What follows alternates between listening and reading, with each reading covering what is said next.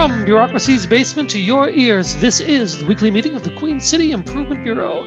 Each week, the dedicated staff of the Bureau meet to file reports, make recommendations, and survive on water that drips from the boiler pipes into their open mouths as they sleep on a bed of dot matrix printer paper.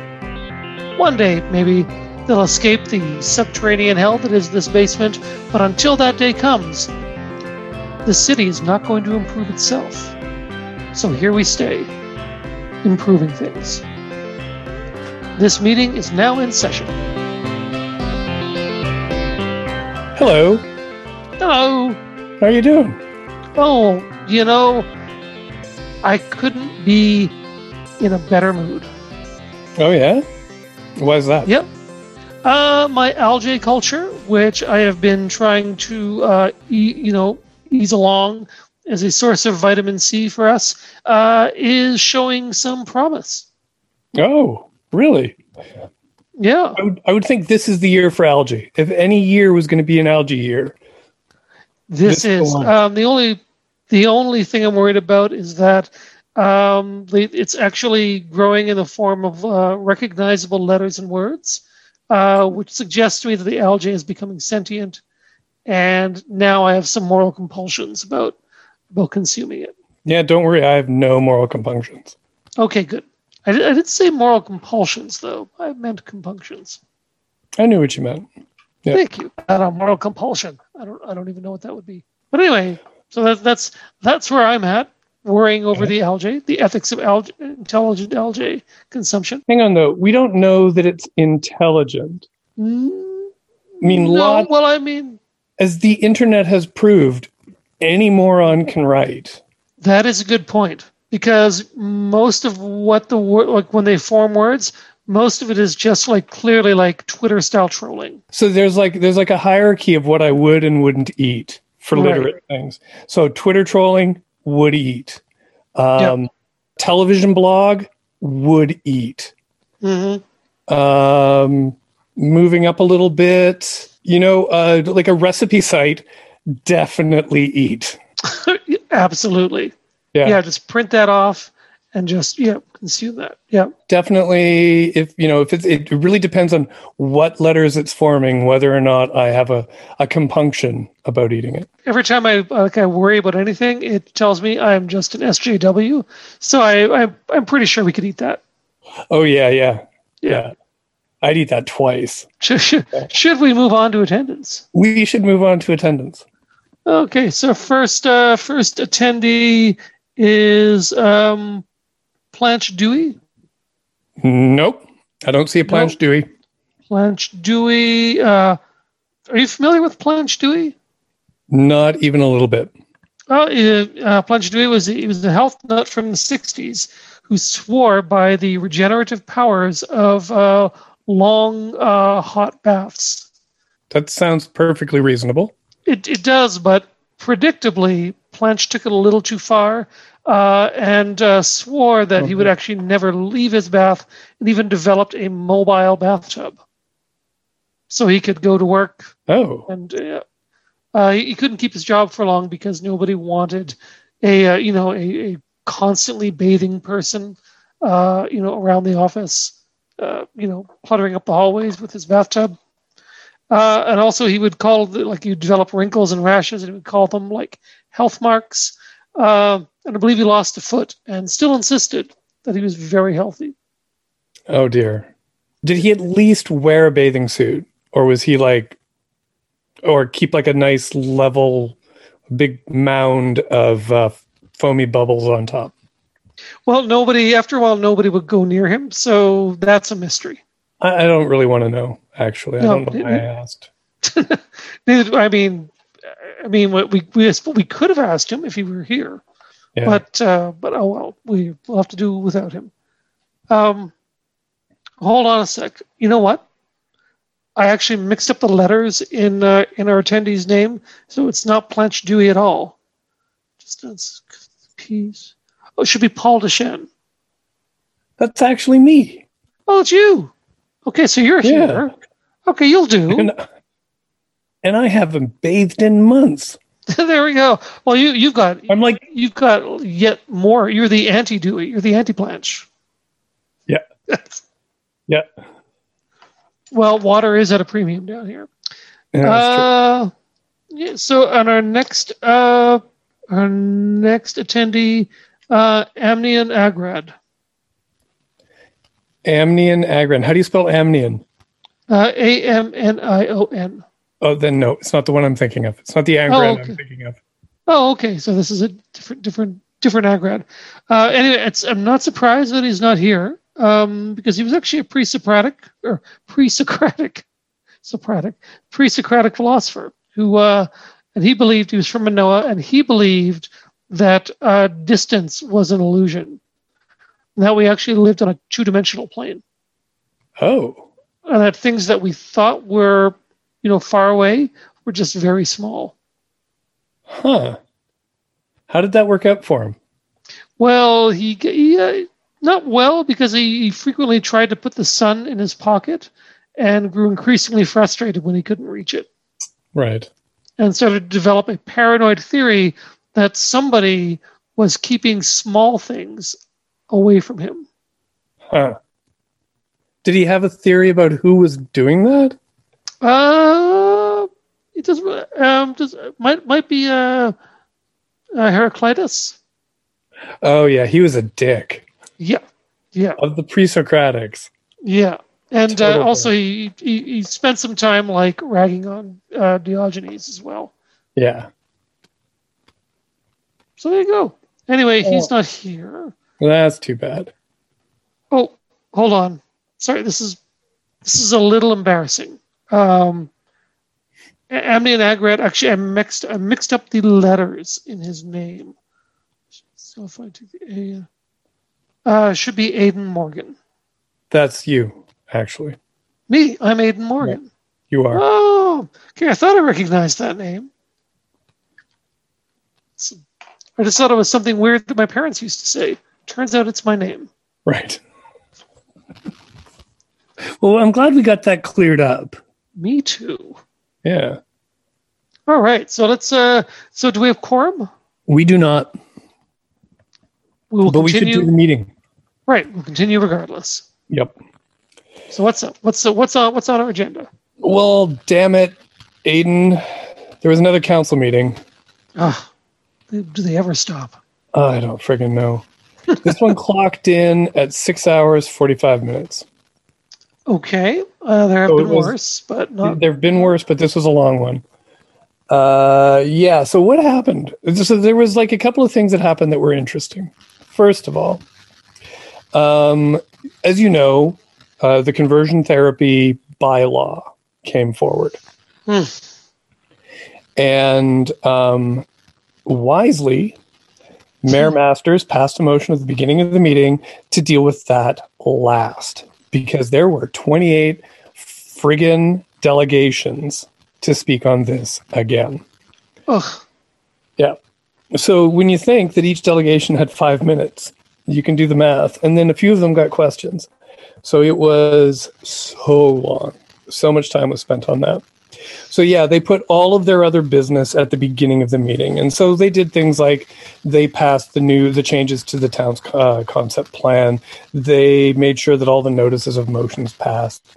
They got a bunch of discretionary uses out of the way. So all that stuff got done. And that's good, because I really thought going into the meeting that it was just going to be like another, Wednesday that was taken up by conversion therapy, and all of the real business of council would get shoved to another day. I don't want to imply that I think that the conversion therapy ban by law was unimportant, but I do feel like there are some bad actors, many of whom are not from Regina, who are taking what should have been a very simple process and a very speedy process to do something that's long overdue, and have turned it into an excruciating and painful slog. So, which is the idea. Yeah, exactly. Yeah.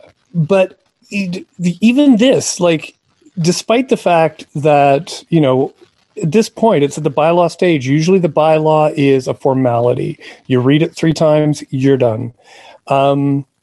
This one was like mired in controversy because, like, from the last time we met, I think I mentioned how the council agenda was released on Friday, and then it reappeared on Saturday with different stuff. It disappeared and it reappeared. And this was all very strange. Like, when it first appeared on Friday, it did not have the conversion therapy ban bylaw, the prohibited business bylaw. It reappeared on Saturday and it did have this. What I didn't know is that it had actually been posted originally on Thursday with the prohibited business bylaw in there, but it was a different bylaw than what showed up on Saturday. Huh. This caused massive controversy at the beginning of council, because apparently what had happened is there was a Section D, a mysterious Section D that was in the original version on Thursday, and the Section D was an additional exemption for conversion therapy. In the definition of conversion therapy, it says, this is what conversion therapy is, and it's banned.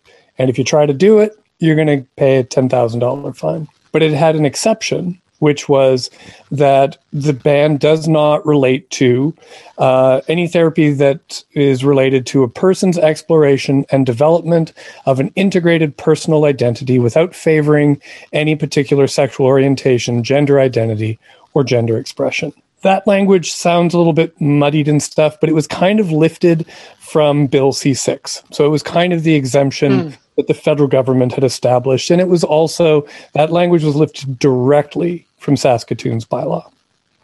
Right. What wasn't from Saskatoon's bylaw was an additional exemption, which was the conversion therapy did not apply to therapy that relates to repressing or reducing sexual attraction or behavior for any purpose unrelated to a desire to be heterosexual, including for the purpose of managing sexual addiction or maintaining celibacy. So this was the mysterious Section D that disappeared. This took up a big chunk of time at the beginning, and it relates to how things ended. This exemption was kind of an attempt to incorporate the concerns that were raised by some of the delegations at the meeting at the end of April. And those were like concerns that were also reflected by statements from Councillors Brashani, Mole, Shaw, and Findura, that they wanted, some kind of protection for people who were sex addicts who wanted to seek out therapy that was somehow conversion therapy-like. And they believed that they would not be able to get that therapy if we went with our original definition. Right. Legal experts have, spoken to council and said this concern was ridiculous. It was completely ludicrous that the original exemption that was in there covered everything, because it's all about, if you're going to therapy because you're trying to get you're dealing with your own gender expression, you can still get therapy for that. You just specifically can't have a therapy that's going to try to turn you heterosexual. This was in, and then it was mysteriously taken out. And Councillor Brashani and Councillor Mole were livid about this at the meeting. And Brashani said things like, this has never happened, that an agenda was changed, mysteriously in the night like this. Mm-hmm. And why was this section taken out? And she even said that 5 councillors, she said specifically, 5 councillors lobbied to have that language removed. No councillor fessed up. In fact, Councillor Hawkins said that he did not talk to the city manager, but he pointed out that this language had been considered by Saskatoon and had been rejected. And so if city administration's job was to come up with a bylaw based on Saskatoon's bylaw, putting this language in kind of contradicts the spirit of what council had voted on. Right. So in the end, it did not go back in, but then at the end of the meeting, Councillor Mole passed an amendment, or tried to, moved an amendment to put that language back in the bylaw. And he was voted down. Only him and Councillor Brashani voted in favor of that language. And then at the end, they had a vote on the final bylaw after 28 delegations came and said all the same stuff that they said at the end of April. They voted on the unamended bylaw, and it passed. So we now have well, they voted on the first two readings. We now have a bylaw that's this close to coming true. The last bit of drama is that when you're doing the three readings, you have like the first reading, the second reading. After the first reading, you get to have delegations speak. After the second reading, council's allowed to make amendments. And then you have the third reading. But to have the third reading in the same meeting as the first and second, you have to have a unanimous vote saying, yeah, sure, we'll do the third reading today too, just to speed things up. Councillor Moll voted against. And he has signaled that he will not be voting in favor of the completed bylaw. And he is the lone holdout on council who's not voting for the conversion therapy bylaw, saying that without that exemption put back in, he can't vote for it in good conscience because the bylaw bans too much, which was ridiculous. Anyways, there we are. That is the conversion therapy saga. We're nearly at an end. At the August 11th meeting, the third reading of the bylaw will happen, and presumably it will pass 10-1, with Councillor Moll being the one who votes against. Anyways, we're on 91.3 FM CJTR, Regina Community Radio. The one more thing that happened at council was the motion, the notice of motion about fluoride. Was moved, and so that will be debated on August 11th. I thought it would be interesting to speak to somebody from Buffalo Pound about how exactly, if this passes, how exactly are you going to get fluoride into our drinking water? And I have an interview with Harry Gara that I did earlier this week. He's the director of maintenance at the Buffalo Pound plant, and he was able to take us, give us a little bit of info about how we would get how Moose Jaw gets fluoride in the water, and how we will if this passes. If you're up for it, I'll play it now. Yeah. Harry, what do you do with the Buffalo Pound? So I'll give you a bit of a background here. So Harry Gara, and I am a maintenance and engineering manager at Buffalo Pound. Started here in 2017.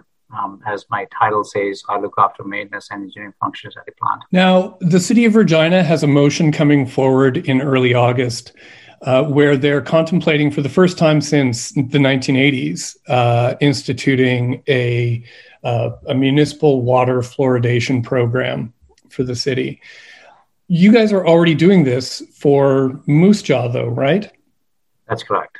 I think one thing that people would really be curious to know is how do you get fluoride into drinking water? Like, what's the process of getting fluoride in our water? So basically, the Moose Jaw system, they are upgrading the system. So it hasn't been in operational for some time now. So the new system is being constructed. So once the construction is going to be complete, it's going to be injected into the pipe, the header pipe, which comes out of the plant, and it goes into the water, and that's how we add fluoride to the water. Right. Now, is it a liquid or a powder, or what does fluoride look like before it's in drinking water? It's liquid. It's a fluorosilicic acid. I can't pronounce it correctly, but it's a liquid. Right. And is this an automated process, or are people actually involved in it at every step? No, it's going to be a fully automated. It's controlled by our computer, the PLC program. And you set the dosage and it injects it depending upon the flow rate. Right. You mentioned that the Moose Jaw system isn't working right now. Are you guys is this part of the whole upgrade of the Buffalo Pound plant? No, the Moose Jaw system is not because it was part of their pipeline upgrade project. Right. So it's managed by Moose Jaw directly, but it's located at Buffalo Pound. So they are doing the construction. Once the construction is going to be over, we'll be running that system. Right. Will this be so? If Regina votes in favor of municipal water fluoridation, will it be a difficult process to do this for Regina as well as Moose Jaw? I don't think so. It's pretty straightforward. It's a bunch of pumps, pipes, and totes. So no, it's straightforward. Yeah. And is it an expensive thing to set up? It depends on the size. Also, let's say if the city expects us to add the fluoride, so we'll design it, procure it, and construct it. It really depends on the size. So and the size depends upon the dosage. So once we have those numbers, we can design it. Right. In terms of how expensive, it's hard to say. Right. But this is really standard tech, right? Like, I mean, lots of cities do this already. Yeah, it's pretty standard. As I said, it's fairly standard equipment. It's not fancy at all. It's industrial equipment, pumps and pipes. Yeah. Yeah. Easy to do. Yeah. Yeah. Now, my understanding is that in Regina and Moose Jaw water, so like the water that's coming out of Buffalo Pound, there's already some fluoride just naturally occurring in there.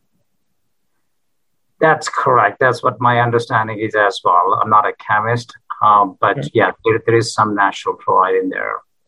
Yeah. Do you know how much needs to be added? Like, is it like, are we putting in a huge dose of fluoride additionally, or is it, smaller? I think there is some Saskatchewan guidelines or public health guidelines. So, and I think they do have this MAC limits. Yeah.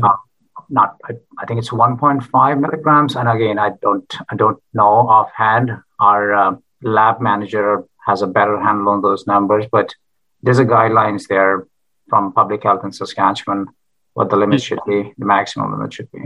Right. And that's like 1.5 milligrams per liter. Yeah, something like that. Yeah. Yeah.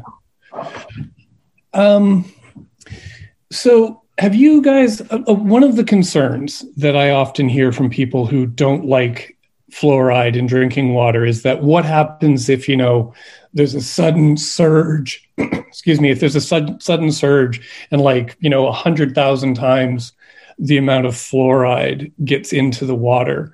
Have you guys ever had a problem with the Moose Jaw system where too much fluoride was put in and it was dangerous?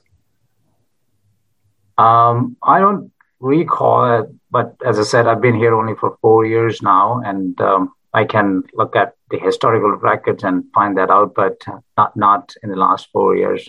Nothing I recall. Yeah. Yeah. And if this system is automated, it's presumably it's pretty safe. Yeah, it's pretty safe. It's automated. It's controlled by the computer, and you set the dosage, and there's enough checks and balances in here, so it's pretty safe. Yeah.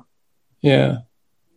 Now, I don't know how much you've worked with fluoride in drinking water and stuff, but there are a lot of groups that really don't like the idea of fluoride in drinking water. They say things like it's a toxin that'll cause brain damage. It'll cause cancer, bone spurs.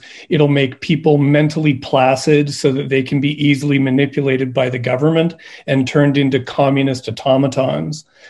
In your experience, are those things that happen with municipal drinking water?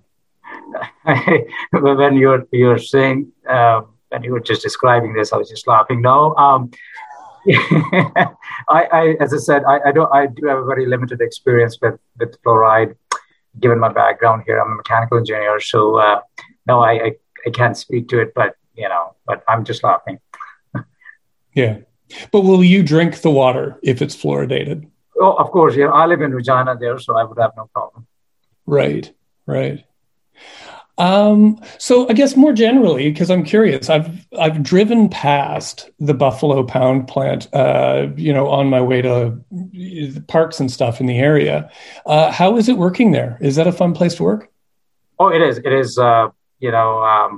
It's a great place to work. It's a small team, but we've got a family atmosphere here. So I look forward to coming to work every day. It's yeah. Good. Yeah. Yeah, and you guys are kind of out in the wilderness a little bit. Not wilderness, but you're out of the city. It's a really beautiful chunk of land that the plant seems to be on. Yeah, we are a little bit isolated, but it's an easy drive, and I come here in the morning, and then it just leaves late in the evening. But it's a small team. I think at any given time, we have got about 20, 25 people on site. We've got about 34, 35 people in total.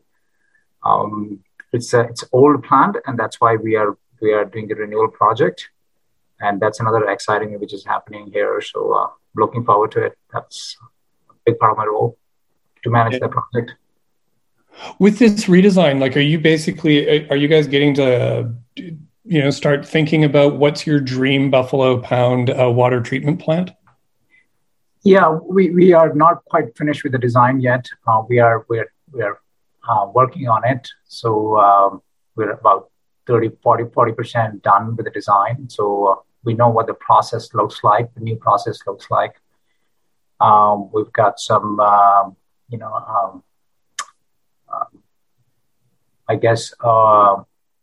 things to work on, but design is progressing really well. And we are hoping to start the construction early next year, sometime in the spring. So that was our interview with Harry Gara, the Director of Maintenance at the Buffalo Pound Water Treatment Plant.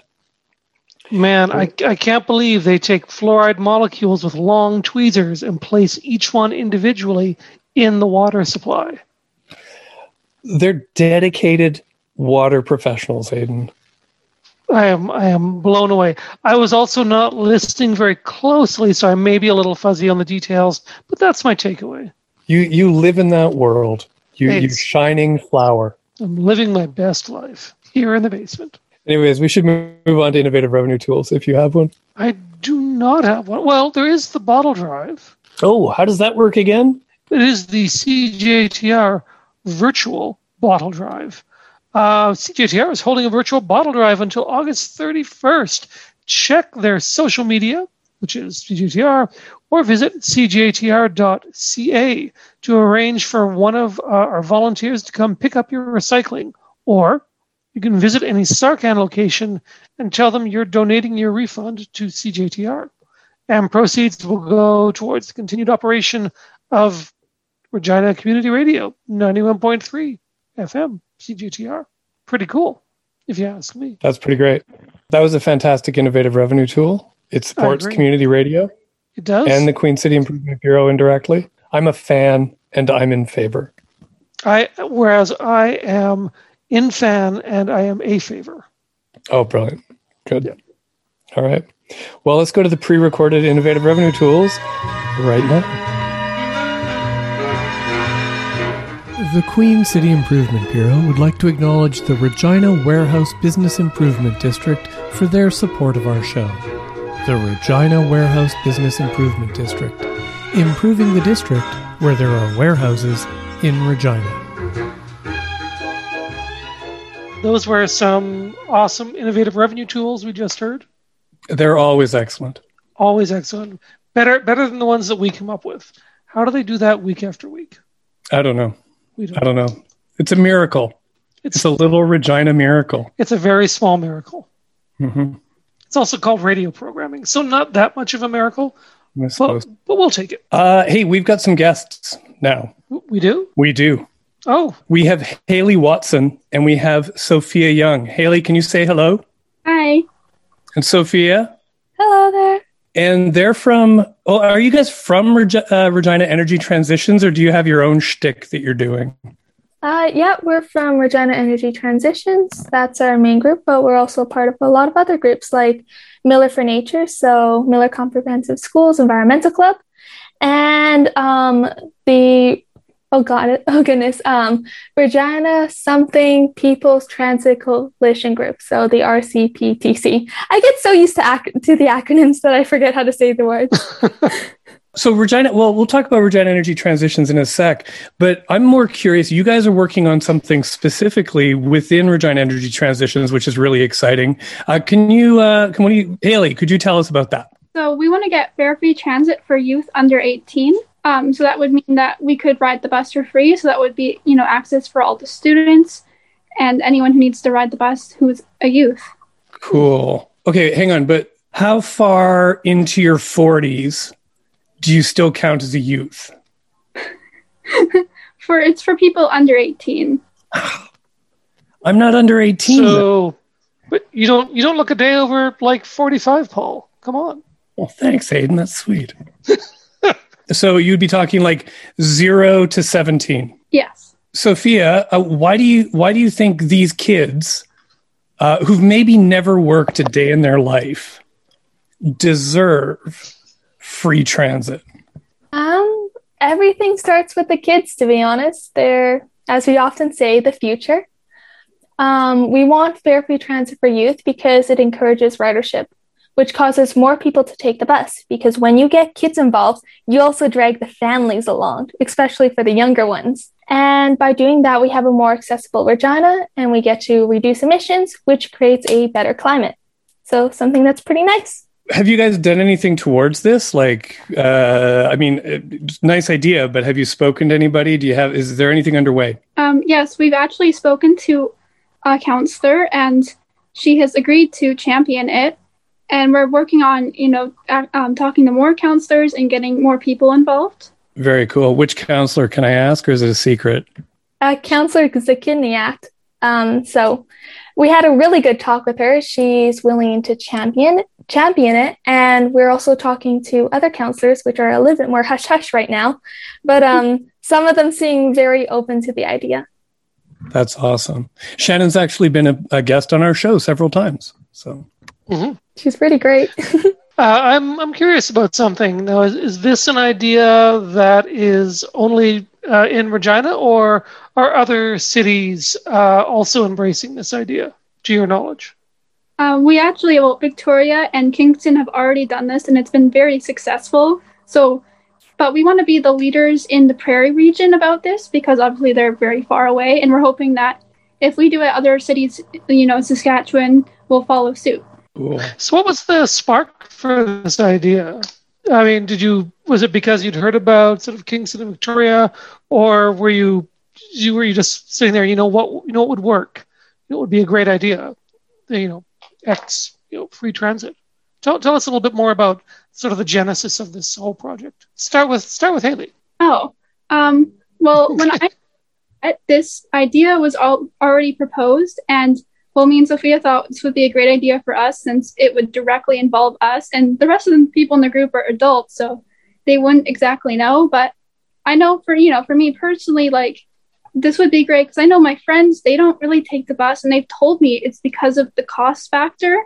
And every day after school, I'll see people racing to the bus, and I just can't imagine, how much it must cost for them to have to do that every single day there and back. Like, just off the top of your head, do you guys know what the cost of transit is for your age group? He says as he frantically Googles it in another window.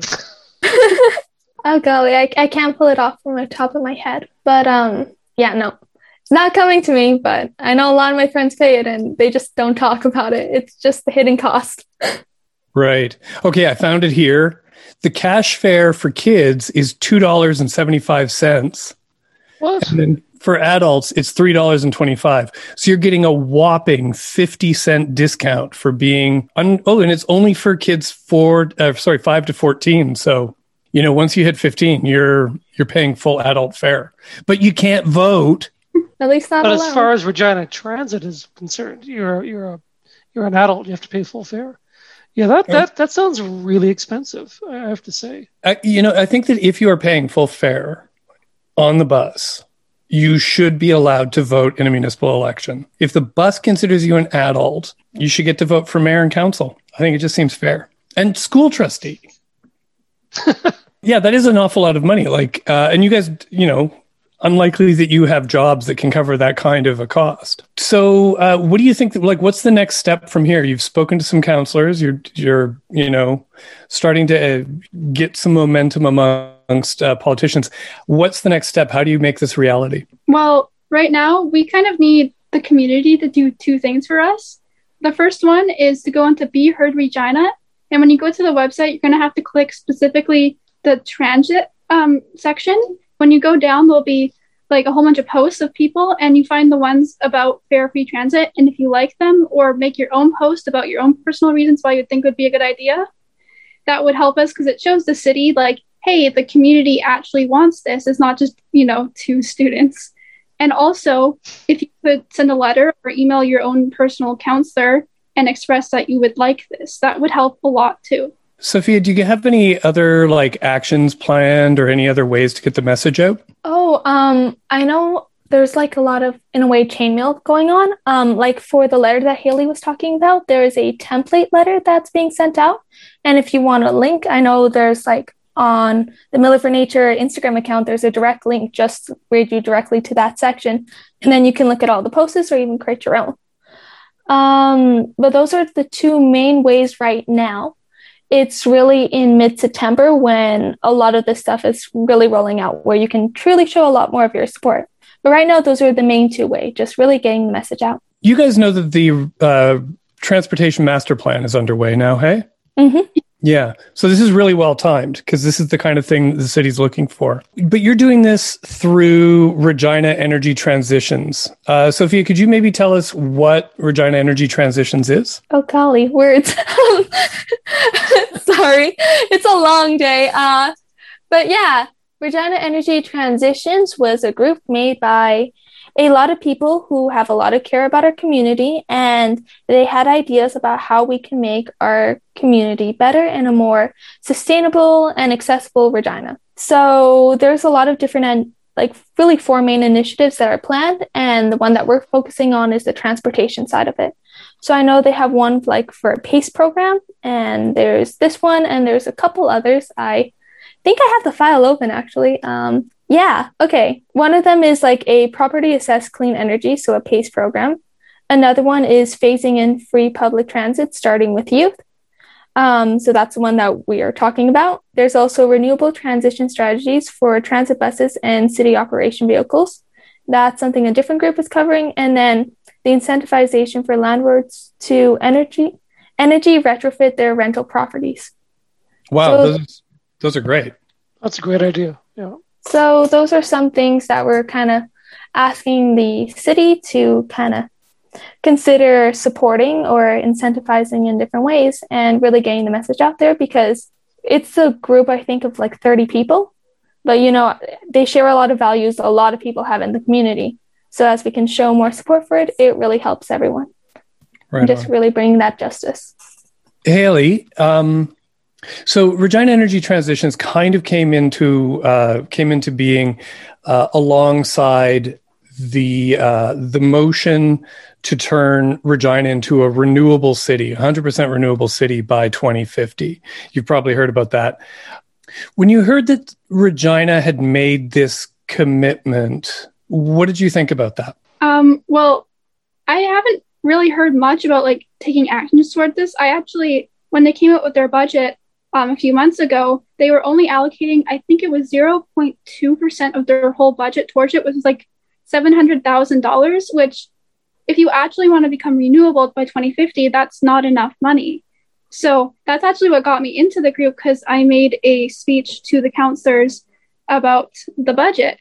And that kind of inspired me to look more into it and be like, wait, so how can they actually help? Sophia, were you similarly underwhelmed? I mean, I was thinking it was about time. I was looking for this to happen for a long time. Both my parents are, you know, kind of in the climate sector. My mom teaches environmental engineering at the University of Regina. My dad does water and wastewater designing, so for different plants. And when I heard it was coming out, I was really excited. It was just a little bit underwhelming that there wasn't a lot of action that came afterwards. But, you know, as I started talking to the city, I can kind of see they're trying to do some things, and I'm on the community advisory group for some of those climate actions. So I'm starting to see some of it come underway, which is nice. This will put us, if this works out, we'll be 100% renewable. You guys will be in what? You're like 40s when this happens? Yeah, 45. So like your age. Oh, I wish. Are you not 45? We're not going to talk about that. So anyways, but yeah, you guys will be like middle-aged geezers like Aiden and I. How dare you say that to them? I don't know. I guess what I'm wondering is like that must put like some perspective in you. You guys get to live, like you have to live your entire life waiting for this. Like I'll be long dead by the time this happens. I mean, this is really sad. Haley, do you have any ideas? Like what what do you think we can do to speed this process up? Like, how do we get people enthused enough to perhaps make something like, a renewable city happen before I'm dead and you're middle-aged? Well, I really think it will start with youth, because me personally, I'm really scared for the future because right now there isn't much happening. So if we really focus on, the youth and say, hey, like, you need to be the start of this because you're going to be the people in power in the future and you're going to be the leaders. And you need to get educated and start doing stuff. Otherwise, we're hopeless. And besides that, we also need to start encouraging the people who are currently our leaders to start taking action. And even the regular folks. Like, sorry, Sophia? People like us, we have so much power because really politicians do what we tell them to do. We just need to show that there's the mass support for it. And I guess that's where we truly hold our power. Just as a group and really going out there, like, Fridays for Future and different programs like that. That's where, politicians are like, oh my goodness, people actually care about this stuff. I guess I have to do something to show support. And again, it's like through those mass movements, through going out and showing our support, whether it's online or in person or showing up to city council. There's a lot of different ways that you can show like, hey, counselors, there's some stuff that we want. Help deliver it so we can create a better world. I was just really enjoying that very optimistic take on politics and the future. Optimism in politics. It's such a novel thing. You're listening to the Queen City Improvement Bureau on 91.3 FM, CJTR. Tuned into the community. Okay, well, just to shift gears slightly, I am also curious about, you guys keep talking about Miller for Nature. What is this? Is that your high school, I assume? Haley, do you want to start? Or Sophia, whichever one wants to start. That is at our high school. We actually are a permaculture group, and we're trying to get a greenhouse at our school. We are a very small group currently. There's 3 of us and a teacher, but we're hoping to expand in the fall. But the 3 of us are very involved and very enthusiastic, so I think we make up for a small number. Yeah, before COVID, we used to be like a pretty decent sized group, and then with COVID, a lot of people dropped simply because of not feeling good about everything. But we're really excited to kind of build our capacity once the fall comes out, and our main person who runs all the fundraising stuff, Keisha, has a lot of things planned. So did you say permaculture? Yes. Could you tell us what permaculture is? Well, it's a way of kind of a way of living. It's using as little energy as possible to get the best results. So what we're going to do is more, growing and gardening, but it's not gardening because we really want to do things such as like perennials and stuff, and like things that we don't have to put much energy into, but it will give us great results. Yeah, it's working with nature, using a lot of indigenous knowledge, and really relying of going off the grid systems to grow the food that we want to with as little work as possible. So in other words, really lazy farming. Nice. I can get behind that. Do you guys do gardening and stuff at home? Is this stuff that you're working on your own time? Yes, we actually were invited to use the garden at our school. So I go 3 times a week to water the garden at our school. And We've been picking raspberries, basil already, lettuce. So we got good plants. Yeah. When did this all start for you guys? Sophia, you mentioned that your parents are big environmentalists. Well, they work in environmental science. When did you guys become sort of environmentally minded as kids? Sophia?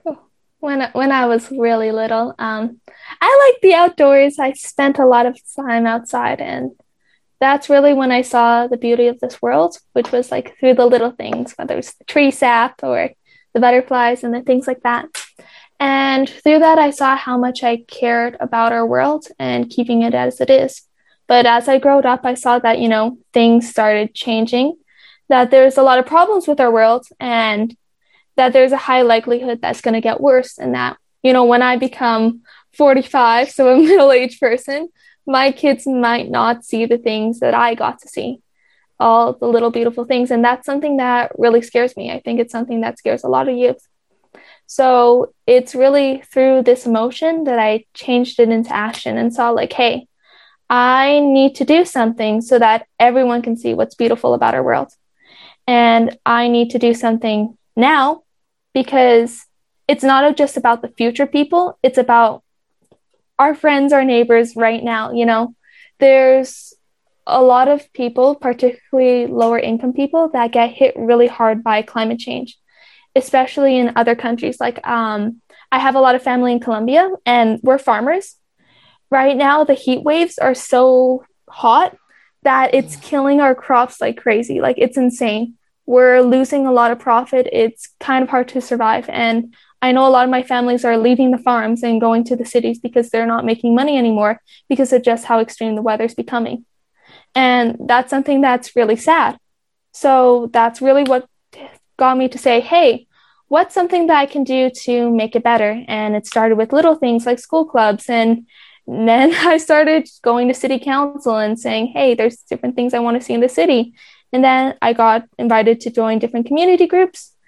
And now I'm here with transit, which is something I feel like can really be important for a lot of people in our community, just shifting our transportation culture towards public and eco-transit and away from car-focused transit, and just becoming a leader in that.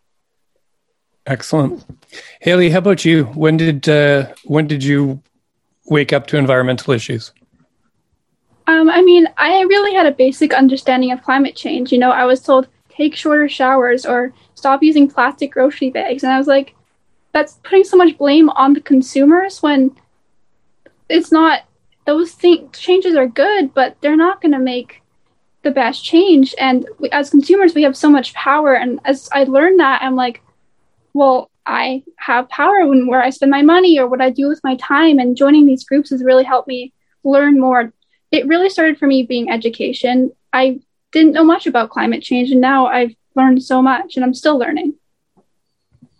Have you guys been learning about climate change and its impacts in school much? We learn about it. It's not covered so much in you must take it curriculum, but if you go in Environmental Science 20, which is a class that I really enjoy, we really dive deep into it. But yeah, sometimes it's a little bit sad. I feel like a lot of people heard this message so many times that they became desensitized to it. And they're like, oh yeah, the planet's dying. Oh well, I really want to play Fortnite. Well, 20 class, their last 2 weeks was all focused on climate change, actually, and stuff about that. So I found that was really helpful. Also, my Catholic studies class, we talked a lot about climate change. So. Oh, wow. Okay. So what else are you guys doing? Do you have any big plans for climate action, transit action coming up in the new year? Do you have anything else to report? What's cooking is what Paul is asking. Yeah. Well, I think right now we're really waiting for, as you said, mid-September, the transit. I can't remember what it was called. We're kind of waiting for that. And then we're hoping some of these policies will start even by very early next year or the end of this year, will start coming into effect. We don't have much planned. I think we're trying to do some, Brett is trying to reach out to the community more. I think it was in mid-August to do some type of something for the public, but there's not much about it yet. We still need to do more meetings. So useful. And there's so many of them, and they go on for so long. Speaking of meetings, you guys were talking about now I'm not clear on the name of it, but that there is an advisory committee of council. Sophia, are you guys on that? Yes, we are. And what's it called again? The Community Advisory Group. Right now, that's what they're going off of. And it's a group of about 30 stakeholders in the city ranging from the people from the refineries and SAS Power, and then little guys like us representing the youth in our community. We're right now just giving a lot of our opinions on different things that we see and any troubles that there could be, whether it's from cost or how it would affect our associated groups. And I know that's what they have right now, but there's also going to be like a youth one that's coming out in a little bit as well. All right. And how are you finding those meetings? Are they useful? They're eye-opening. Some of the facts that you see in there really shows how things have to change, and it's going to be fast when things have to change. All right. Well, I don't have any more questions. Aiden, do you? I have no more questions, but once again, if there's any websites or places we can go to, let's hear about those again. So Be Heard Regina, you look it up, and you might have to click on another link that says Be Heard Regina. You scroll down, it's the second bottom, it says transit, and there'll be about 40 posts. And if you go sort by newest, it's actually more helpful because the newest ones are about fare free transit and you like them. And then also to email the counselor in your ward. If you don't know your ward counselor, it's very easy. You look up my ward counselor Regina, put in your address, and send them an email or a letter, and just maybe even talk about how it personally affects you. That would help too. How do people get in touch with Regina Energy Transitions? I'm pretty sure we have an email. You can really talk to anyone, whether it's Josh Campbell, so j.campbell@rcsd.ca, or Yvette. I'm pretty sure there's a email about it, but really there's a lot of connections to the city. You can even go through us, like our Instagram account, Miller for Nature. So it's the word Miller, so MILLER, the number 4, and then nature, NATURCRE. Oh my goodness, I'm forgetting how to spell. Yeah, Miller for Nature. Go down there if you want to send us a DM and say, hey, this is something we kind of want to see happen with Rhett. We will take your concern to the group. That'd be awesome. That's great. Thanks a lot, guys. We really appreciate this. Yeah. But on that note, Aiden, yes. we're pretty much out of time. We're out of time? Yeah. Well, just when I thought we had endless time. Yeah. Okay, so should we move to adjourn? I would second that motion. Okay, motion carried and meeting closed. You've been listening to the Queen City Improvement Bureau on 91.3 FM, CJTR, Regina Community Radio. Tune into the community. We are Paul Deschênes and Aidan Morgan. Our guests tonight have been Haley Watson and Sophia Young from a lot of committees that I don't remember the names of, so I'm very sorry. We are broadcast from Thursday evening, 7 to 8 p.m. and rebroadcast Monday afternoons 3 to 4 p.m. Coming up next, we've got the Nerdcore Cabaret, followed by music all on through the night. Keep on improving, Regina.